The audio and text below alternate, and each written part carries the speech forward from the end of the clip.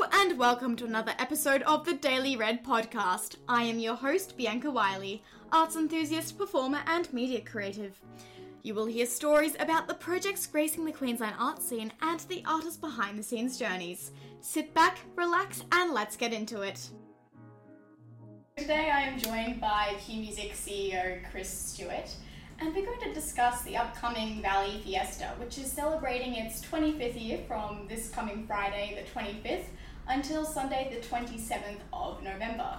So, Kris, as the festival celebrates its 25th year, can you tell us how and why the festival initially started and how it has grown since it first began? Yeah, so sort of in the late 90s, there was a lot of events starting as kind of street festivals and outdoor festivals in Australia, across Australia, from sort of Lygon Street Festa in Melbourne. And it was a real time, I think, as we approached the millennium and the Olympics and things like that. There was a real street celebration vibe. So you see events like this that sort of sprung up all across the country, and the ones that I think are still here and perhaps even growing today are those like the Lygon Street Festa, which has got a very particular Italian theme and blah, blah, blah, or Valley Fiesta, and which celebrates Fortitude Valley and everything that makes it unique and different and why people would come and enjoy it. And so for us, one of the things we really celebrate is the music industry here in Fortitude Valley, which is really strong. But also, there's other things that people love about Fortitude Valley. There's the dining and food experiences. It's very accepting. There's a lot of communities that find their place in the valley. And I think there's a real opportunity for people to really be themselves in the valley. And I think that's always been part of its character. And it's those kind of things that the event celebrates. For sure. The valley is a wonderful spot for especially emerging young artists to play at the venues or have a fun night on the town with your friends. Yeah, absolutely. Well, there's venues of all different sizes in the valley. And I think that, you've got small venues that are sort of 30, 40, 50 seats. And you've got, obviously, things like the Fort, which could be 3,000 seats. So because of that, I think you can spend a night in the valley and there's just an amazing array of different kind of music. And like you say, there's a lot of artists got discovered in the valley, or certainly performing in Fortitude Valley was a real part of how they grew into becoming the performer they are today. For sure. And how has the festival grown since it first started, and was it greatly impacted by COVID at all? Yeah, it's sort of a lot. It's a really interesting question. There's been different versions of Valley Fiesta, as I guess Fortitude Valley has changed across those 25 years. And the sort of the version probably in the mid-2010s was almost maybe when it was at its largest, late 2010s. And there was, as well as the stuff that would happen inside the venues, there was quite often things that would happen out in the streets and, big street stages and big free events outside. And when COVID hit, that was pretty tough on the Valley, especially because so much of it is driven by nighttime activity.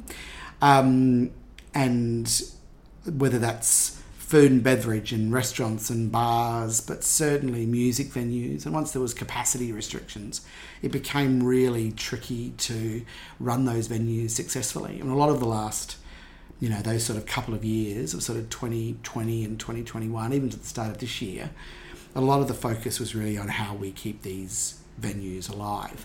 And there was a bunch of things funding sources and things that were started to try and help support that. And one of the parts of it was we sort of repurposed a bit of the Valley Fiesta money to help underwrite a lot of artist fees to be able to go into venues and things, just to keep them viable as performance spaces. Now that we're out of COVID, he says touch wood, but I think we're pretty much out of COVID, it seems like there's a different version of the event and allows us to kind of grow it in a different way. So this will be certainly larger than the last few years, but I think a lot of the activity now in the Valley is much larger than the last few years. If you go here again on a Saturday night, you really do see so many venues active again and so many people out performing and enjoying themselves and having a great time.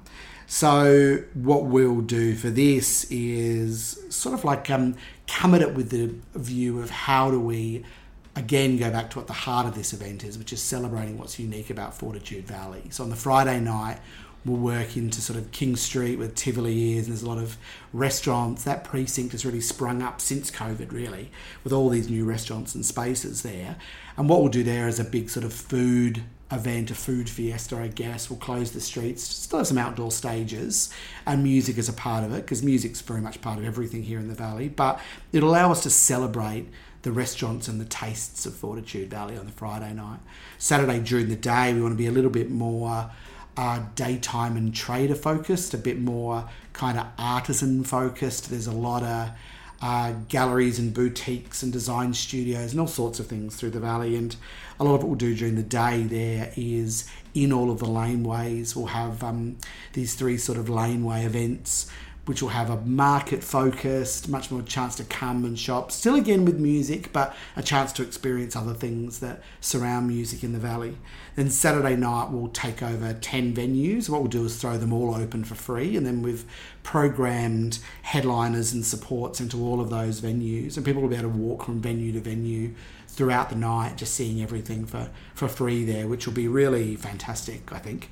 And then on the Sunday, we're sort of like celebrating one of the big parts of Fortitude Valley, which is sort of the unique communities and things that take place here. So there's a number of events at like Quiver and Netherworld and over at Elements Collective, and a bunch of spaces, well, Triple Z, a bunch of spaces that are actually firing up on the Sunday to sort of speak of those sort of unique communities that are doing there and what they're doing that's so special. Yeah, for sure. And you mentioned the laneways, and I feel like they're not really a well-known part of Brisbane, and there are a lot of even hairdressers in those little areas. Do you think that through the festival people will discover a lot of these hidden sort of gems of Brisbane? Yeah, and they've also been changing and evolving a lot since before COVID and now. It's a great chance for people to discover or rediscover them. So where we are here, behind us is California Lanes. This is sort of the corner here was famously the California Cafe many years ago. Now it's a 7-Eleven, but that tells you something. And all of these buildings that front on a Brunswick Street, all of them have sort of a rear laneway entrance, and a lot of them now have opened up into the laneway. There's further seating out there. There's design studios and a lot of shopping areas and stuff through there now. Similar over in Wynn Lane, where there's some great restaurants and stuff there, but there's also Stranded, which is a new venue that's just sort of opened up there. The Zoo backs onto Wynn Lane, some great venues there, and of course Bakery Lane, which comes off Ann Street, again has great little boutique bars and places for cocktails and little small restaurants and things. So a lot of those I think it's great for people to get a chance to see again. And there's great shopping there during the day. There's a really great chance to come and all very handmade, very maker kind of spaces for a lot of those, which I think is really good as well. And how is this year's festival providing an inclusive and accessible, diverse program for people to actually enjoy? Yeah, it's really interesting. One of the things on our mind a lot is both making sure that there's sort of a diversity of voices, and that can mean a number of different things. It certainly could mean people from sort of a First Nations or culturally diverse background. That's obviously a really important part of what we do here. Is there's artists like Chloe Touré and people like that feature in it, and Jem Cassadaly on the Friday. But one of the things that's also been on our mind a bit with this one, and it's I think one of the things that's really growing in how much it features on the front of people's minds is making sure that those in our community that are living with a disability both get a chance to experience these events, but also express themselves as artists. So there's people like Altar Boy, who are really interesting. The artists from Altar Boy actually met because they are formerly deaf, even though they create music and create pop music, and they have sign language as a big part of what they do. It's a very theatrical kind of performance, but it's just great music, you know. And so they're both people. They're obviously non-binary people that are part of Altar Boy, and equally people that are working through how a life of living with a disability has led them to the point of still being a really interesting creative artist. Volley K is another one people would really know in town, who's great. And also over at we're creating a space called Siren over at Stranded that's a very LGBT inclusive and prioritises sort of queer artists. program by Joel Devereaux, who's a really well-known sort of queer curator and programmer in town. And I think that will give a great opportunity for LGBTIQ performers and audiences to have a real safe and fun place to sort of come as a part of it. And I think that's really on our mind, is you want to make sure that your events can serve as wide a representation of your community as it can, and you need to sort of be very proactive about that. That doesn't just take care of itself, it really needs thought and care.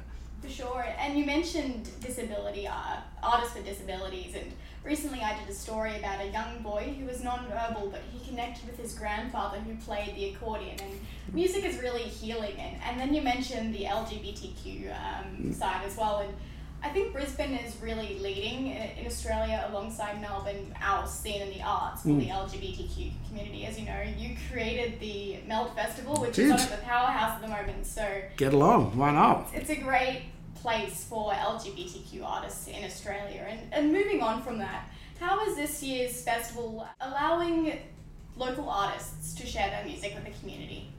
Well, I think the best thing it's doing is paying them to do it, which is a nice way if someone's going to... If you're going to share something, it's nice when someone pays you to share it, which is always really good.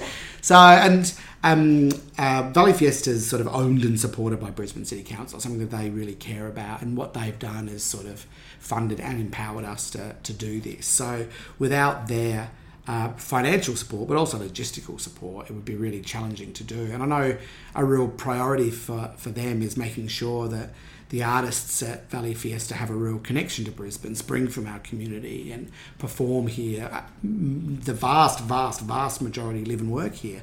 So I think Brisbane artists, knowing they've got a platform at a festival like this where they're paid appropriately and they're given a great forum to present themselves, I think that's really important. So I think from the Brisbane City Council perspective, that's where the reason for doing this.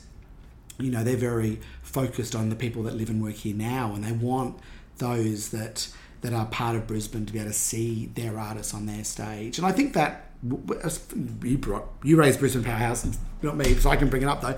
But when I was there, one of the things that was a real importance to me was always the Brisbane and Brisbane Powerhouse. I feel like one of the things that, whether it's a precinct like Fortitude Valley or a venue like the Powerhouse, one of the things you can do is you create great advocates and loyalty when you really belong somewhere, when people can see their artists on the stage. You build up a long relationship with that investment. And a lot of those artists will bring an audience, because it's not just a show that's landed from out of town and you're trying to talk people into why they should come. It's something that has been created here and speaks of this moment in Brisbane. And I think, and because of that, quite often these artists have an audience they bring with them, people that have seen them in the past, that feel connected to them, feel a part of what they're making and want to be there as they get a chance to present it again. So I feel like that investing in local artists both is great for sort of just a kind of moral reason. It feels nice to do it. It's good karma. But equally, on a real pragmatic level, it has a lot of positives in what it brings with audiences and what you mean to people and what you're able to offer. For sure, and when we first met a few weeks ago at the Singing in the Rain, which was wonderful, I said to you the reason why I do this podcast is to shine a light on what happens in the Brisbane art scene. And I think it's a very special scene that we have here in Australia. I have lived in Sydney and the Sunshine Coast, and I kind of call it the Goldilocks effect.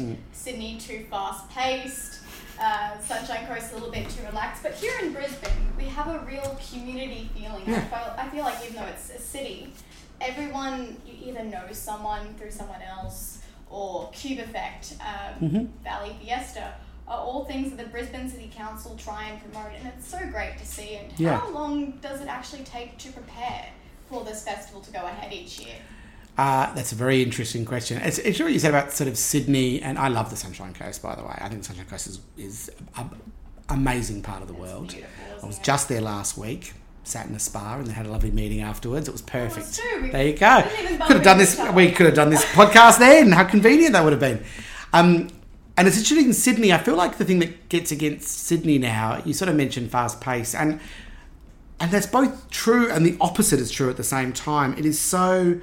Sydney just builds frustrations. It's hard to get around. You might want to go and see something, do something, but 45 minutes in traffic and it's just over there and it's expensive, and it actually puts up barriers that stop you being able to do things. They don't actually help you doing things. The funny thing about Brisbane is that's, as you said, that sort of ideal size where there isn't anything that a big city offers that isn't in Brisbane. You know, if you live in a big city, and I'm sure you and probably a bunch of other people that listen to this have lived in cities larger than Brisbane, and you know, they have more potentially and different versions, but there's not things here that you notice the absence of, because it's become a large city and a very sophisticated city. And I think it's an interesting to be someone that wants to live and work and create somewhere. It's really a great place for that. And I think we'll continue to see that over the next 10 to 20 years. It's a great place for that. It's only going to continue consolidating. And how long does it take to make an event like this? Probably a little bit longer than we had this time. It's challenging. We came off... partly this is our fault. Partly it's the challenge. We've been doing it for the last few years, but this year is the first time we've now got a multiple year opportunity to do it for Brisbane City Council. We've been sort of doing it year by year for probably 20 of the previous 25 years if we did the math, but all is sort of like fun, a lot of one-off events year after year. Now we're sort of a longer runway with it, which will be really useful for us to be able to plan with that. And we sort of started a bit later and also had Big Sound just before it. So even as we were trying to put this together, Big Sound is such an enormous event, as you would know. It's a really big thing to sort of attack. So what you really need with this is you're sort of working on a series of timelines. You're working from kind of 8 weeks out, which is when a bunch of stuff needs to be announced. You're probably doubling that. 16 weeks out is probably when you're trying to finish making a bunch of decisions so you can contract it and roll it out. And probably another 8 weeks before that, you're probably trying to finish a whole bunch of sort of strategic, broader decisions about what it might look like. So you actually probably have a series of milestones. And it probably takes, probably about 6 months really to put something like this together, and then a bunch of time in between it where you're sort of considering it and testing it and looking at some other things you might do in the future.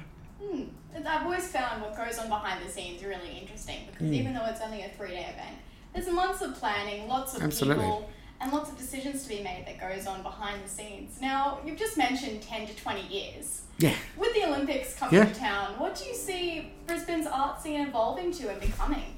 What an interesting question. There's a whole bunch of things that I think whatever happens in 10 years' time, we probably need to start now. And I think looking at what the legacy of the Olympics can be for sort of an arts, cultural and entertainment industry here in town is something we need to start making some planning around now. And I think that ranges from what's the kind of investment we need to make in our infrastructure, what are we trying to do around skilling up of people and human infrastructure we need to do now. If we're looking at sporting environments and things that we're creating for the Olympics, what is going to be the use of them before and afterwards? Because a 4,000-seater volleyball venue in the Sunshine Coast is not going to be able to still be that 3 months after the Olympics. And if it's not a music venue, say, then idea of what it is going to be. So I think one of the great things that the arts and entertainment offer is it offers actually an ongoing purpose for a lot of the spaces that we'll do. And we need to be thinking really strongly about that now, because this hopefully will be a transformational moment for what arts and culture is here. And also, I think for the idea of what Southeast Queensland is. I think actually probably 10 years from now, this idea that Sunshine Coast, Brisbane, Gold Coast and even maybe Toowoomba are considered these vastly different cities, I don't think that will exist anymore. I think that the increasing need to connect those, especially Sunny Coast through Brisbane to the Gold Coast, to keep investing in how they connect with one another, the ability of people to live in one, to be in the other very simply, we'll lose a lot of these sort of Southeast Queensland soft borders that are sort of theoretical ideas. That's just far enough away that I can't be bothered doing it. You know, there's a little bit of that. You know, I'll drive to Redcliffe and see a show, but maybe not, certainly not Noosa, whatever, because you just get to points of what the distance feels like. But I think we're going to change some of that. And I think that idea of, I think Southeast Queensland will start to really be known as something globally, you know. And I think in a funny way, you've seen that happen successfully / unsuccessfully with Sydney, maybe even arguably with Melbourne. They've become this idea of what is really the city is such a broad thing now. I think we're working towards a really good version of that. With Gold Coast will continue to have a different culture to Brisbane, as will the Sunshine Coast. But I just think there'll be a bit more osmosis between them. And I think things will move really comfortably between them. And, you know, the idea of living in one space and working in the other, or living in one space and seeing people and entertaining, and the footprint of your life, I think, will grow, and that'll be part of what the effect of the Olympics will be, because it will be forced to solve a bunch of connectedness and transport infrastructure, which will only be of a long-term benefit. Well, it's so true. They're putting in a lot of infrastructure every time. You would have seen it last week. They're always doing construction on that road between the two, and like you said, if you're going to put all this infrastructure in, there needs to be a purpose for it afterwards. So potentially having a music venue or an art centre would just be wonderful. Or a whole bunch of options. And my worry with Brisbane, and I've sort of lived here for a decade now, but I moved here for a job. I moved here for the powerhouse. My family sort of moved here, and my wife's dad and stepmum were here, but we'd never really, other than when we might have toured for a show, we had a very particular view of Brisbane that wasn't really the truth of Brisbane. And moving here sort of, 10 years ago, whenever it was, has been really interesting, because I sort of had frustrations early on of there would be such extraordinary road infrastructure. You'd be like, my God, Brisbane, these are amazing. But there was this real sense of like, these are tunnels to where? Like, what's the purpose of me doing this? Like, why do I need to use this infrastructure? Yeah. I think now what's going to happen is that continual growth of what that investment's allowed, and what it continues, as you've sort of said, like taking the Bruce or whatever it is that takes us to Sunshine Coast. Yeah, as you've sort of noticed, you drive it now, and sometimes it's a real pain. But once it's finished, it's going to be a really quick, to get from Caloundra to Fortitude Valley, it's not that long now. No. So that really is going to keep opening up and be a really easy, commutable thing. And hopefully, if we can continue to invest in rail and other options that move people around, then hopefully we'll have the tunnels to somewhere, the roads to somewhere. We will continue, the idea of an art centre in Mullaney and other things in the Sunshine Coast. We've seen the investment that happened with the Commonwealth Games into Hodder and the gallery and some of that, and that transformed the Gold Coast. It's culturally, partly due to the Commonwealth Games, certainly that helped it, but the Gold Coast is extraordinarily different and better than what it was a decade ago with the investment that was made there. Yeah, and things like what Hodder and that now are there. They're real, absolute, significant international arts venues. And I hope that they continue growing, but I hope we see more growth in the Sunshine Coast, and we see more in Brisbane as well. No, I agree, and we're seeing a lot of infrastructure going into Brisbane with the Thomas Dixon Centre's just opened for Queensland Ballet, and hopefully the Olympics will put Queensland on the map and shine what we have to offer. Yeah. But moving back to the festival, just before we wrap it up, do you have a favourite performance that you're looking forward to? That's very interesting. You asked me that the other day, and I mentioned Altar Boy, but now I've mentioned Altar Boy again, so I need to choose someone else. Well, obviously Holy Holy are a big act, so that's a really good get as a headliner. That sold out the Ford a few months ago, so to actually bring it back and offer it for free to audiences, we're really expecting a lot of people to take that up. Yeah. Tra-La-La Blip are a really good act, so they're a lot of fun, It's what else is good? And obviously Joel is a big fan, and you mentioned Melt, and he was an artist that we sort of supported a lot through that, and he's done so much work, and I think the kind of work that he's done has partly been one of... I feel like, you probably sense... Look, this probably isn't a surprise to anyone listening to this, that you and I are slightly different ages and of slightly different generations. So one of the things that I think is really good for people that are late teens to mid-20s is they've probably mostly just known a very accepting Brisbane. You know, Brisbane, I think, has actually become a really accepting space now. You know, we've sort of gone from this perception of a lot of Queensland being wackadoo, hard right, Pauline Hanson types, to suddenly having all of these green MPs and this, and it's like, it's amazing that both of those, and probably both of those things were sort of true at the same time for a while. And I do think the gradual change in Brisbane has really been led by a lot of artists and a lot of musicians and a lot of venues, and this idea of wanting to be more accepting and inviting more people in. And it's interesting with even like the idea of a Pride festival and stuff here. One of the reasons we did Melt is, and I'm not denying that's a fantastic event, but a lot of the sort of politicising that surrounded queer life in the past is slightly different now, because I feel like, and I hope we stay there, we're at a point where people are just a lot more accepting of each other. You know, people do genuinely want to look out for each other more and to give each other a bit more space and oxygen and a bit more of a chance to be heard. I don't, and I say this as a kind of white dude, I don't think people are as interested in like white dudes talking all the time now. And I think that's good. I'm not very interested in white dudes, well, other than myself. No, I'm not interested in it. I think it's really good that more people have platforms, and Brisbane is a great place for that.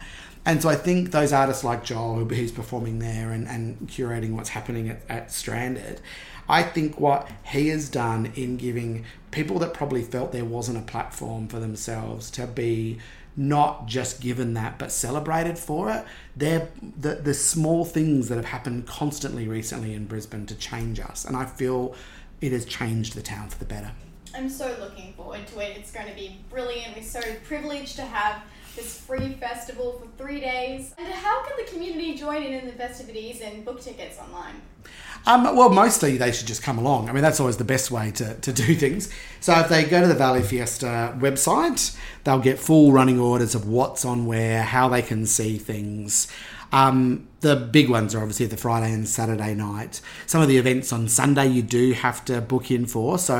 And that's better people just checking out. They're really interesting events, but really worth going and just checking out to see what you would be interested in, because you probably do need to register for a lot of those. But a lot of it you don't. You know, the Friday night, just come along to King Street. Saturday night, just come along to the Brunswick Street Mall, where most of the venues are off there. They're all only a minute or two walk from the corner of Brunswick and Anne. So if people come there, there'll be signs up saying what's through the night, and also on the website there'll be all the list of everything that's going on as well. Perfect. Thank you so much, Chris, and I can't wait. It's going to be great.